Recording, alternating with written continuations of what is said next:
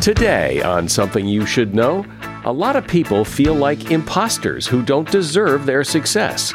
So let's put a stop to that. Then, a seasoned divorce attorney tells you how to fix your relationship and what probably went wrong in the first place.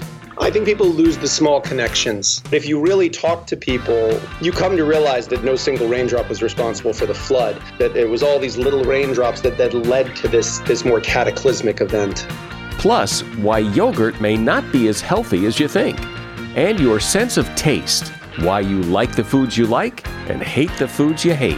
We taste the food the same way, whether it's in the morning or the afternoon, whether we are at a party or whether we're at home.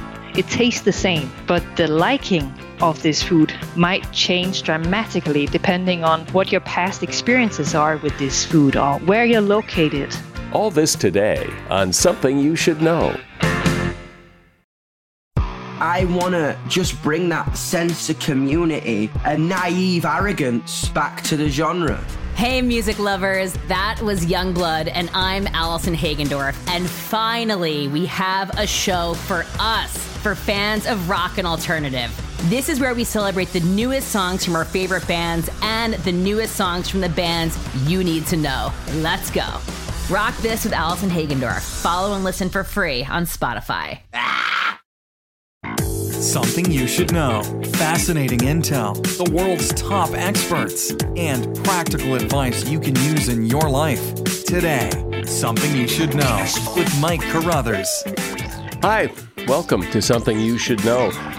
I meant to mention this the other day. I don't know if you saw it, but last week on the homepage of Apple Podcasts, they have banners of different shows, and they have categories like new and noteworthy and curated collections and several other categories. And one of their categories is shows we love, shows Apple loves.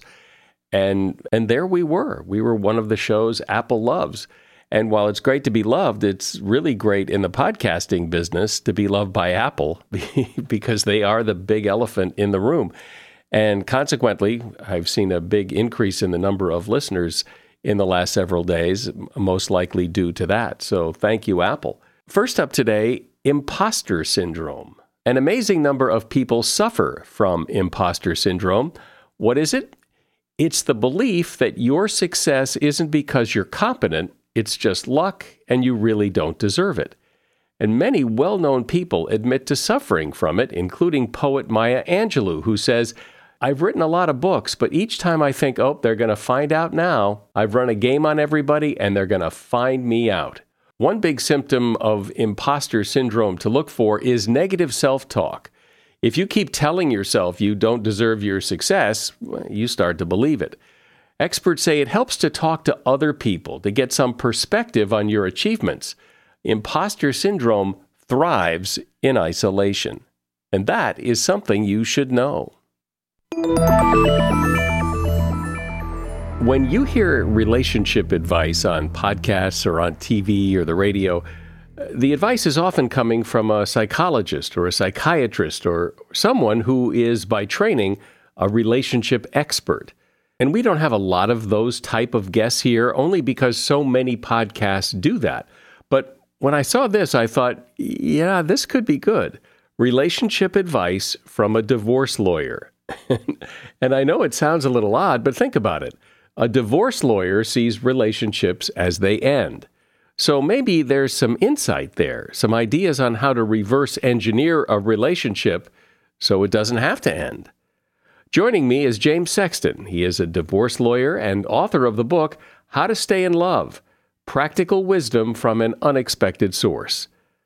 Hi, James. So, yes, you are an unexpected source for marital advice. Seems like you would be the last guy to be offering help to couples on how to stay together. Yeah, I think having been a practicing divorce trial lawyer for 20 years, I've just seen every permutation of how relationships fall apart. And I think there's a wisdom that develops over that course of a career where, you watch enough things break, you start to think about the things that break them. And I really believe by the time people get to my office, things are so fundamentally broken that it's worth looking at how you could reverse engineer a way to fix things before they become broken. My sister's a dentist, and she used to always tell me that by the time someone came to her office with a toothache, that it was really too late, that there were things she could have done to help that person if she'd seen them before they got a toothache. But once you have the toothache, things are already reached a point where there's enough decay that a nerve is involved.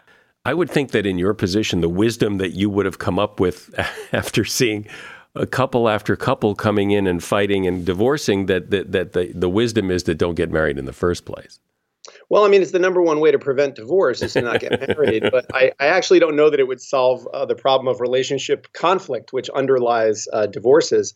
I actually think I've had the opposite experience, and that is that even though 53% of marriages end in divorce, which is a staggering statistic, especially when you consider the fact that, let's say another 10 or 20% stay together for the kids or because financial reasons or religious reasons. So then you have a technology that fails, 73% of the time. That's a terrible statistic. If I told you that a model of car, the brakes fail 73% of the time, you would never buy that car. Probably not. But here's another interesting statistic, and that is that 86% of people who get divorced are remarried within 5 years. Now, that to me is the one that makes me say, there's got to be something to marriage. And that is that even when people have been through the experience of playing the hand and losing the hand, they still have something in them that says, there's a value to this kind of connection to someone, to another person, to saying out of 7.3 billion people in the world, I want to pick one and have that person be my person. And I think that, the fact that we as a species are so committed to this particular kind of pair bond is, to me, worth looking at. Understanding that every couple's different, I know, but if you step back and look, what goes wrong in a big, broad stroke general sense? I think people lose the small connections, and that the small connections eventually lead to large disconnections. I think people fall out of love. Tom Clancy in The Bonfire of the Vanities, one of the characters is talking to another about his financial bankruptcy. And he says, how did you go bankrupt? And he says, well, the way everyone goes bankrupt, very slowly and then all at once.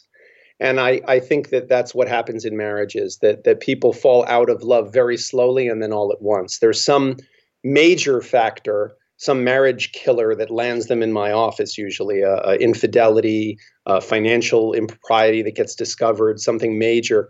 But if you really talk to people in the way that I have over the course of my career, you come to realize that this was really that no single raindrop was responsible for the flood, that it was all these little raindrops that led to this more cataclysmic event. And so I would say small connections are really the key, maintaining the small connections. Which means what? Things like what?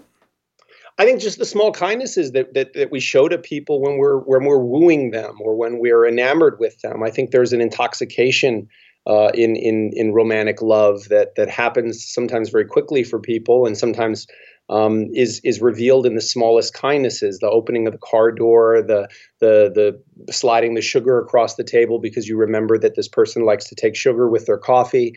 The leaving a little note in the morning when you head off to work saying, just thanks for last night, it was so lovely, or just sending a quick text, I got to the mall safely and have a nice evening. Those small courtesies, those small kindnesses that when you're trying to, look, we all know that when you go for a job interview, you present your best self. And when you first start a new job, you present yourself, in the best possible way because you want to make a good first impression. And then perhaps over time, you start to take for granted the fact that you have this position and maybe you don't put on your best performance every day, at least not a first week worthy performance. I think it's the same thing. We become used to, we lose the knowledge or the awareness, I should say, that love is not permanently gifted, it's loaned, and that the person chose us out of 7.3 billion people, and that we should be guided accordingly in our small gestures that remind that person we care about them, and that their pleasure means something to us, and that that they have value to us. But we've all heard, and I think bought into this notion that that romantic love must fade. It must go away because nobody can sustain that for a long time. And it's wonderful while it happens, but then reality sneaks in.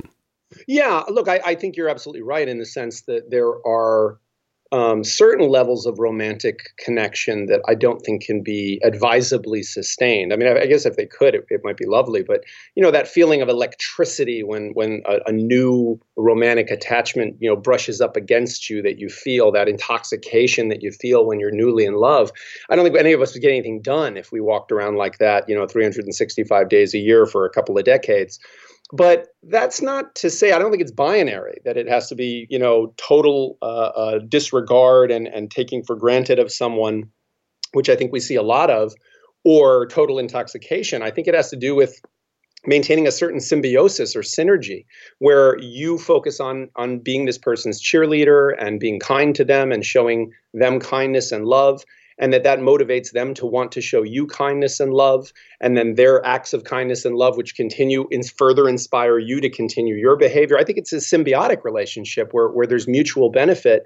And I think our pain in relationships and in marriages, it arises the same way, which is you're kind of miserable, so you make this person kind of miserable, and then they're miserable, and then you go, well, this person's so miserable, they're making me more miserable, and then you get more miserable, and so that spiral can work in either direction. I'm just simply saying, why not reverse the spiral and try to have it be a spiral of goodwill and of affection if you've committed to this person, rather than making it a spiral of resentment towards your circumstances. Yeah, well, wouldn't that be nice? But so what do you think happens? What makes somebody?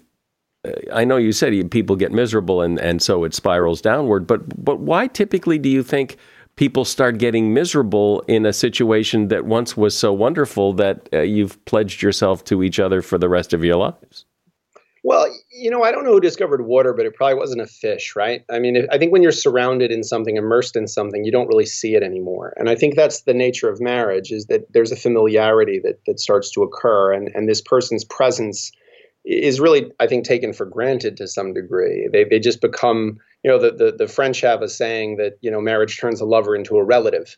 And I think that there is something to that. There's a familiarity that develops in relationships. And I think often with good intentions. I think when you first meet someone, you want to show them your best self and your best behavior and your best affection.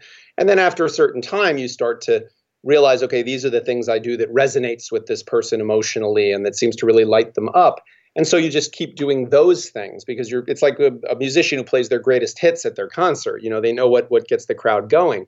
But after a while, then those things just become, some songs you've heard over and over and over again, and they're no longer as exciting, perhaps. So I really do think that sometimes even with good intentions, people just become so familiar to each other that they don't, find excitement in the relationship anymore. They're afraid to change, and they become something that holds each other back. I think we speak in generalities. I want to be happy. I want to be in love. I want to be connected to my partner. What are some tangible things a person can do to do that? What do you mean when you say you want to be in love? What do you mean when you say you want to be connected? If my spouse says, I want to feel connected to you. Okay, what do you mean? Do you mean you want to have more sex? Do you mean you want to spend more time together? Do you mean that you want to go on a trip and do something that we haven't done before?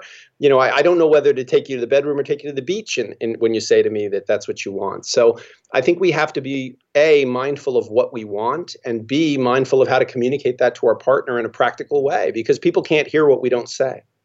Well, yeah, that's true. James Sexton is my guest. He is a divorce lawyer, and he's author of the book, How to Stay in Love, Practical Wisdom from an Unexpected Source. As we age, you can start to see it in your face and feel it in your bones. There are creams that claim they'll give you younger skin and energy shots that'll give youthful energy. Let's look deeper beneath the surface on how we can counteract the effects of aging. True Niagen helps us age better by supporting the energy-generating engines that exist in our bodies, helping us restore youthful energy. Tiny repair enzymes work deep in your cells to help you recover from lifestyle routines that are hard on your body, including sleep deprivation, an intense workout, or a poor diet. True Niagen supports these enzymes.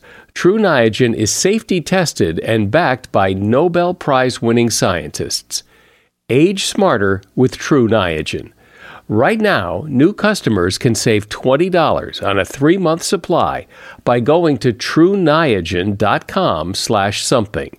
That's TrueNiagen.com/something to save $20 on a 3-month supply.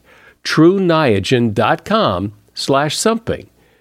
These statements have not been evaluated by the Food and Drug Administration. This product is not intended to diagnose, treat, cure, or prevent any disease.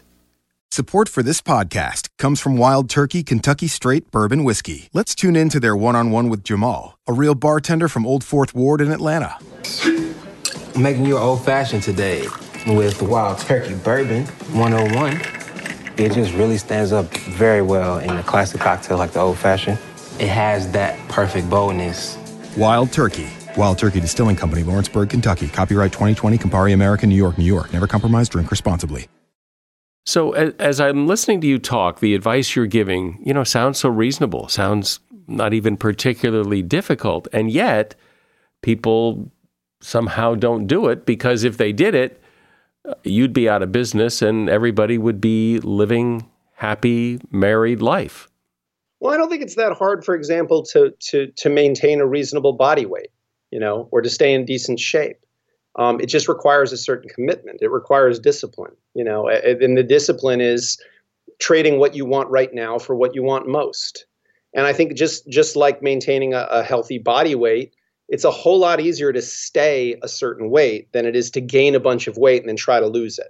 So it's the same thing with love and affection. It's a lot easier to maintain a high level of love and affection than it is to lose it and then try to find it again and go backwards and find a way to fall back into love with each other. I think that's much harder. So a lot of my book is about maintaining love, how to not screw up a relationship. Because I think the world, just like, again, when it comes to things like health and fitness, the world is antagonistic to the goal of a happy relationship. We're inundated constantly by social media and by films with unrealistic portrayals of what relationships actually look like, and by the sort of fantasy life of people, and not reality. And so we're constantly in this state where we believe everybody else is happier than we are. Just like we believe when you watch a commercial where people are eating junk food that's being advertised, these are gorgeous, skinny people eating food that if they ate that food, they'd never look like that on a regular basis. So I think we have a world that's antagonistic to relationships. And so it's understandable to me that people have a hard time maintaining them. But I think that's the key, is maintaining them, not letting them get too far afield. And that's what I think makes marriage an interesting concept to look at, not just relationships in general, because marriage is, you have two people that have said, look, there's 7.3 billion people in the world. I'm picking you. So at some point, these people had an abundance of optimism and affection for each other.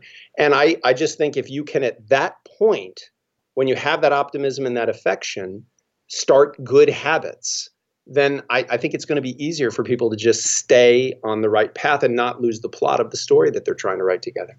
And so what are some of those things that help to maintain that? Communication is a huge piece. And when I say communication, I mean, promptly discussing in a way that's not confrontational and critical when your partner or spouse is doing something that's, blipping on your emotional radar, good or bad. When they do something right, telling them how much it meant to you and how nice it was.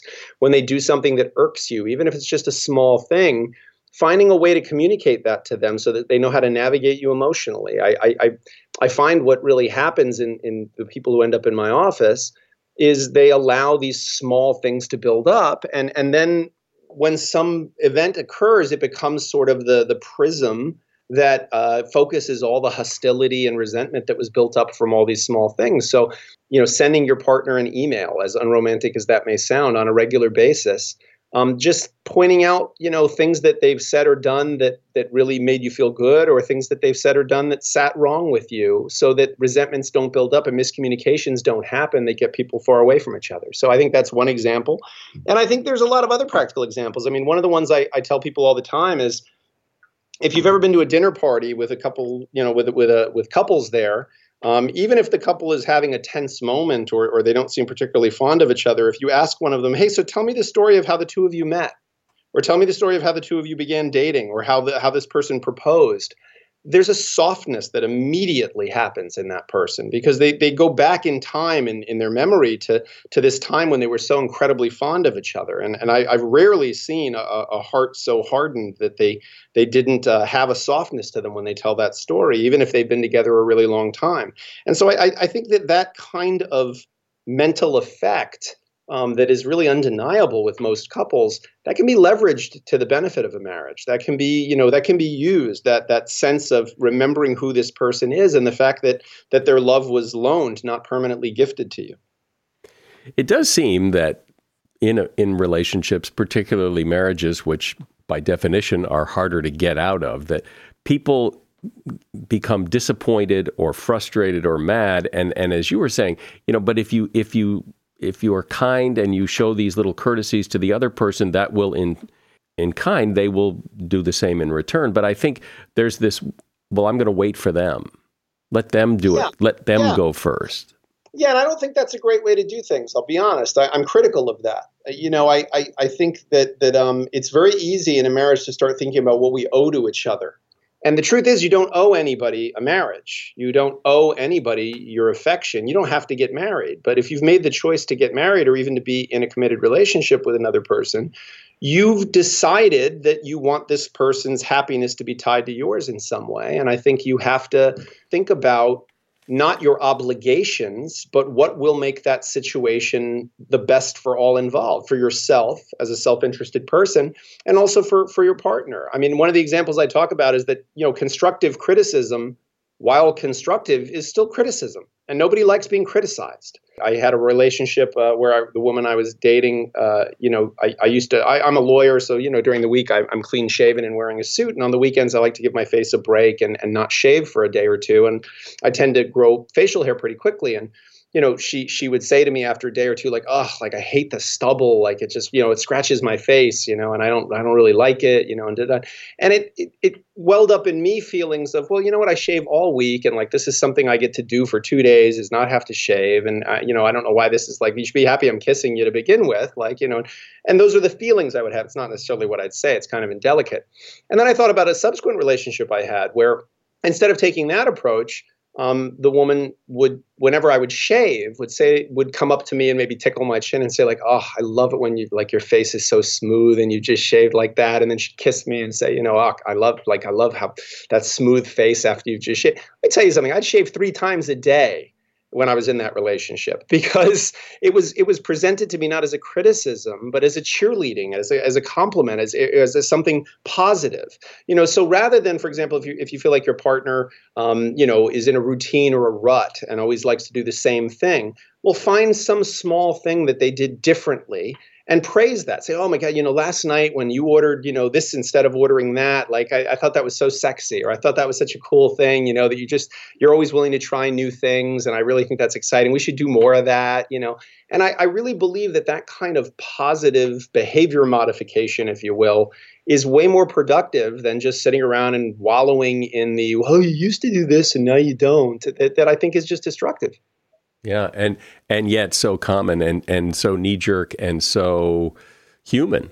Right, it's modeled to us all the time. I mean, watch any sitcom on television, and it's always the like idiot husband and the exasperated wife, and it's sort of like, oh, he's such an idiot, and that's become like a cute thing. It's become an archetype in our culture, and I don't think that's helpful. I think that it's created in people this belief that your spouse is supposed to be this sort of buffoon who you tolerate, as opposed to what they are, which is, like I said, there's 7.3 billion people in the world, and you pick this person. So if they're an idiot or a buffoon, what does that say about you and your choices? So I think we need to start encouraging people to be their spouse's cheerleader. I'm not suggesting if your spouse is engaged in bad behavior that you should, condone it. But at some point, you and this person were trying to tell the same story, and you saw value in them. And so I'm just trying to find a way to encourage people to reconnect to the best in themselves and in their partner. Well, obviously every relationship is different, but if you, from just your experience, if someone were listening to you and saying, okay, well, I get it, where do you start? Where's a good place to start? I think the best place to start always is yourself, which is to really know what you want and then to know how to express it to another person. I think that's the greatest challenge in most relationships, even non-love romantic relationships, parenting and family relationships of any kind, work relationships, is knowing what you're feeling, knowing what you want, and then being able to express that to another person. I think that's really, those are two distinct things, to know what you want and know how to say it to another person. And they're two distinct, difficult things to do that we really don't receive a lot of training in. It's something we learn from the first time we're infants and we cry in the hopes that our mom will come to the crib and pick us up. We learn on the job as human beings. There's no classwork that you do in school on, how do I identify my emotional needs and how do I express them to another person? And I think that's the most fundamentally important thing in maintaining relationships. Well, it's certainly an interesting perspective on relationships and marriage that you have that very few other people have, and I appreciate you sharing it. James Sexton has been my guest. He is a divorce attorney and author of the book, How to Stay in Love, Practical Wisdom from an Unexpected Source. And you'll find a link to his book at Amazon in the show notes. Thank you, James. Great speaking to you. Do you own or rent your home?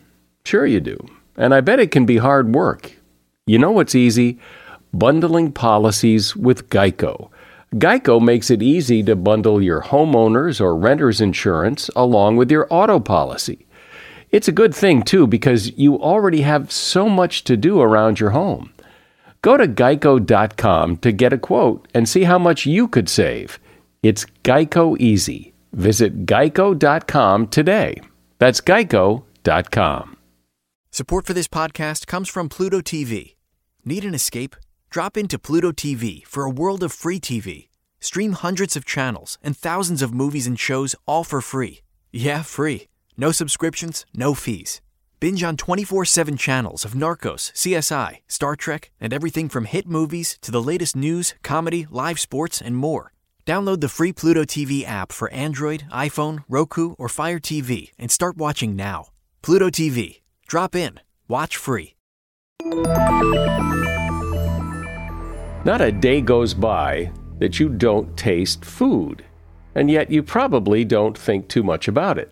But what makes a food taste good?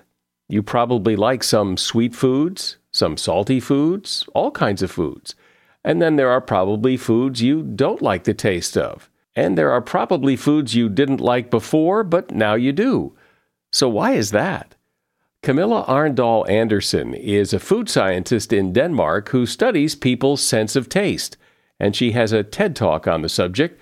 She's here to help you better understand why you like some foods and not others. Hi, Camilla. So what is our sense of taste anyway? Yeah, so let's first get the definition right.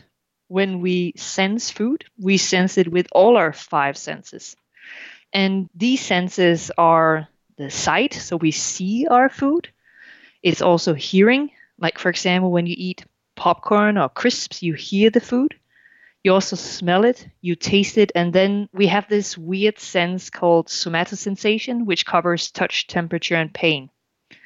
So when you say that you're tasting food, most people actually use that term incorrectly because they use it to cover both smell and taste. But these are actually 2 separate things. But they feel like all part of the same thing. They seem that way. That's it. Completely right. That's actually why we have a separate term called flavor. So the flavor covers the smell, the taste, and then the touch, temperature, these 3 senses, because they're so combined. Like when I experience an orange, I don't experience the taste of an orange. I experience an orange, and that's the smell, it's the taste, it's the juiciness. So you're absolutely right. They're very combined in our experience of the food. And our experience of food is so subjective. It seems to be so influenceable by so many other things. And you talk in your TED Talk about how you gave your husband 2 different cups of coffee.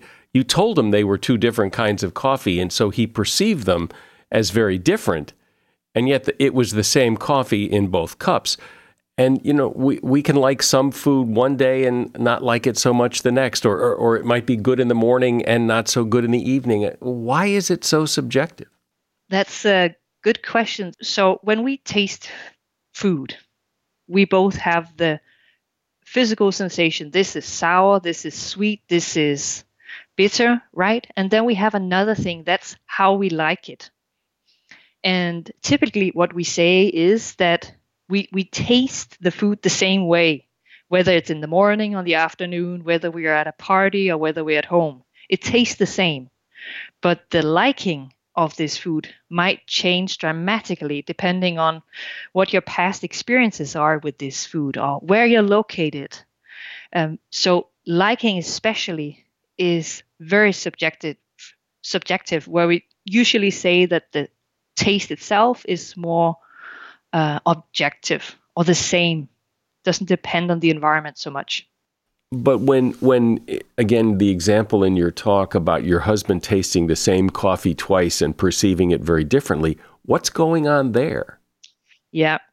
So although I'm saying that things should taste the same no matter if it's in the morning or if it's in the afternoon, when we put food in our mouths, it is it is first registered via our receptors. This information is sent to our brain.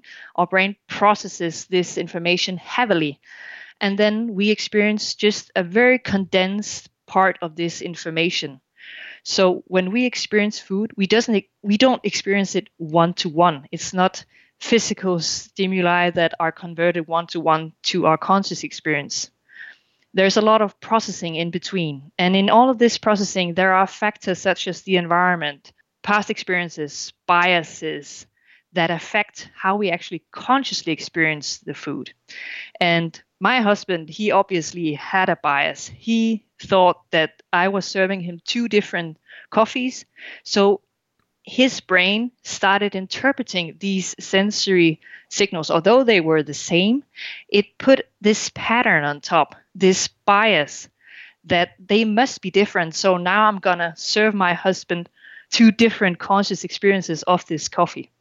Well, this must make your job as a food scientist and someone who studies people's sense of taste very difficult, because people's sense of taste changes, and something may be good one day, not good the next, or expectations may be that something tastes good, so it does. And so how do you make sense of that?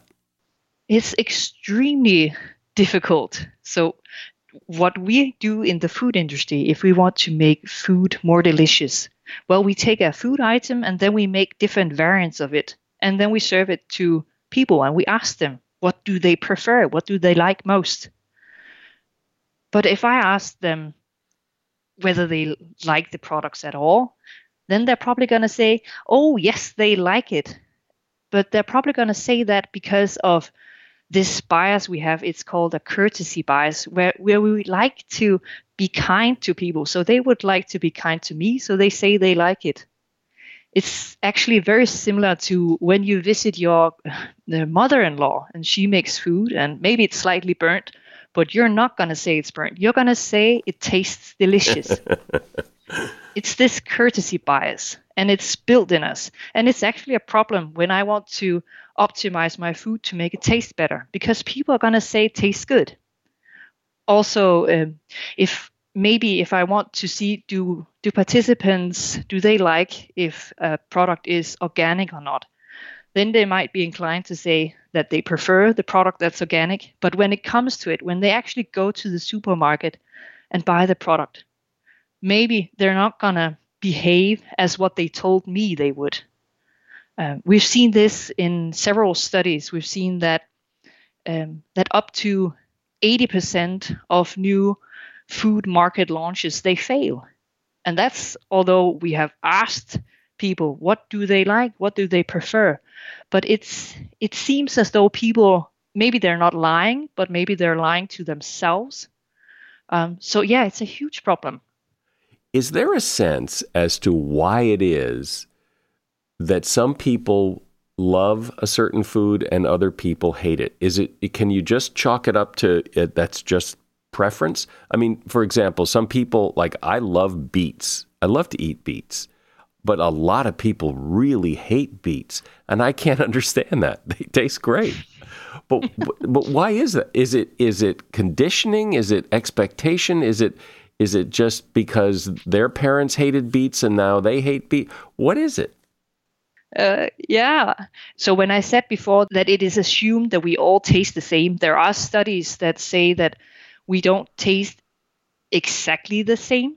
There are some people that are more susceptible to bitter compounds, for example.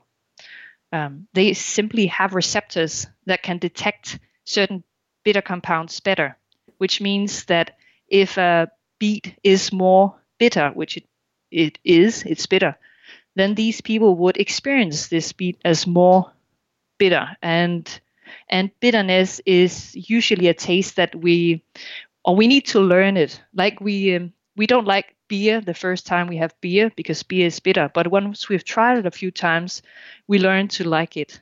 But it could also be, as you say, it could also be that your conditions, maybe your grandmother made a nice dish with it. It could be a lot of reasons. Another thing that I find interesting too when you eat or drink certain things is the temperature. Like when you drink like a glass of wine, and if it's really cold, you kind of taste the cold and you don't taste the wine because it's so cold. Whereas if it was a little warmer, you would taste the wine and you wouldn't notice the cold so much.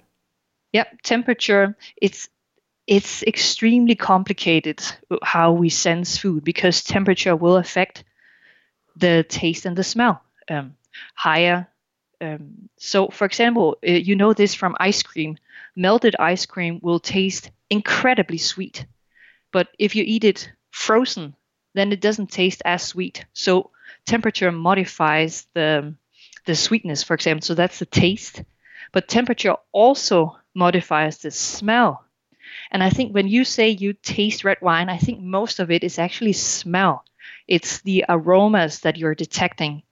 And this is a tricky part. I think that's why most people, they confuse smell and taste. It's because this smell, we actually smell also via our mouth. It's not just via our nose from the outside. So just a super neat trick to figure out whether you're tasting the wine or whether the effect is a smell. Then take the wine in your mouth, or maybe actually stop, have the wine in the glass, then pinch your nose real tight and take a sip. Take a sip, and while you're pinching your nose, it might be a bit difficult. It's possible. Trust me. And then you'll feel the taste, and just the taste. And then let it set for a while. Then remove your fingers, take a deep breath, and now you'll get the aroma from the wine. So that's a really neat way to figure out what is the aroma I'm sensing from the wine, what is the taste I'm sensing from the wine. It also seems that expectation plays a big role in this, that at least my experience. And here's a quick story. I went to a winery. It was an apple winery. And they had all the glasses out. Oh, taste this, and this is really good, and oh, smell, and you'll sense the thing. And it was this big, production. It was a big presentation, and by the end of it, you're thinking, yeah, this is pretty good. And then I bought a bottle of it, and I took it home, and it was horrible. And it was the same thing I was drinking, but I was kind of caught up in the show, and but objectively, this stuff was terrible. Yep. I also think that's why so much money is spent on marketing. I once heard of a study that said that one could measure that people actually preferred Pepsi, but they kept on buying Coca-Cola anyways. That the marketing can do a lot. It can, because we don't really think about the taste. We don't close our eyes and do a test like what I did on my husband, but maybe you should. Right. Well, when you go into a fancy restaurant, you have an expectation. the food here is probably pretty good just because there's tablecloths on the table. It's decorated well, has nothing to do with the food, but you just assume that a fancy restaurant like this with expensive menu prices, food's probably pretty good. Exactly. So that's when my husband, he came home and he said that, Camilla, I found this new fantastic yet very expensive coffee, and it's much better than the cheap one. That's when I was thinking, just like you're thinking right now, that this is just an expectation effect, and just a small blindfold actually showed me this result. So yes, you're right. Is there any food that everybody likes? I imagine people generally like sweet things. I mean, it's hard to imagine somebody doesn't like sweet things. But are there foods that pretty much everybody likes? Just going back to that sweet thing, we actually typically studies, they would group people as sweet likers and sweet non-likers. There are several groups, and that's because some people, when you increase the sugar concentration, then at some point they start disliking because it becomes too intensive. And depending on how you like that, you can actually group people. And I think it's a trend as you get older, you dislike sweetness more and more. And whether there is something that all people like, well, there are these very cute studies on babies where scientists, they put sugar water on babies' lips, and then they see the baby smacking, and they interpret this as a liking. So they like it even before they've been taught what this is. So they interpreted this as an innate liking response to sugar, and explained it as a vital cue that was used through evolution, because sugar meant that the fruit was ripe, meaning that this is when there are ripe fruits has a lot of vitamins and carbohydrates. So sweet food would indicate calories and vitamins. So sweetness is a good sense to have. Same with bitter. Poisonous compounds often taste bitter. So babies are typically seen to retract from bitterness put on their lips. But whether there's something that everyone likes, I don't know that food, no. I would imagine environment has a lot to do with taste. I mean, for example, when I go to the movies, I usually get popcorn. A lot of people eat popcorn at the movies. I almost never eat popcorn anywhere else. I never eat it at home. I never eat it, except when I go to the movies. Is that yes? So the environment has a lot of cues, and we read these cues. Sometimes it's conscious, sometimes it's subconscious. And for example, it's bakeries. I've heard they use a strategy where they actually pump out the smell from the freshly baked buns onto the road, because just smelling freshly baked buns is a cue such that you want a bun and go in and buy a bun. So marketing is done in many different ways in the food industry. Well, that makes sense, because you're right. I mean, I would never think, oh, gosh, I've got to have a bun today. But if I walked by a bakery and smelled it, I'd go, hey, wait a minute. Let's go get. And it's probably very similar with the popcorn. You walk into a movie theater and what do you smell? You smell popcorn. And then they go, oh, yeah, let's get some popcorn.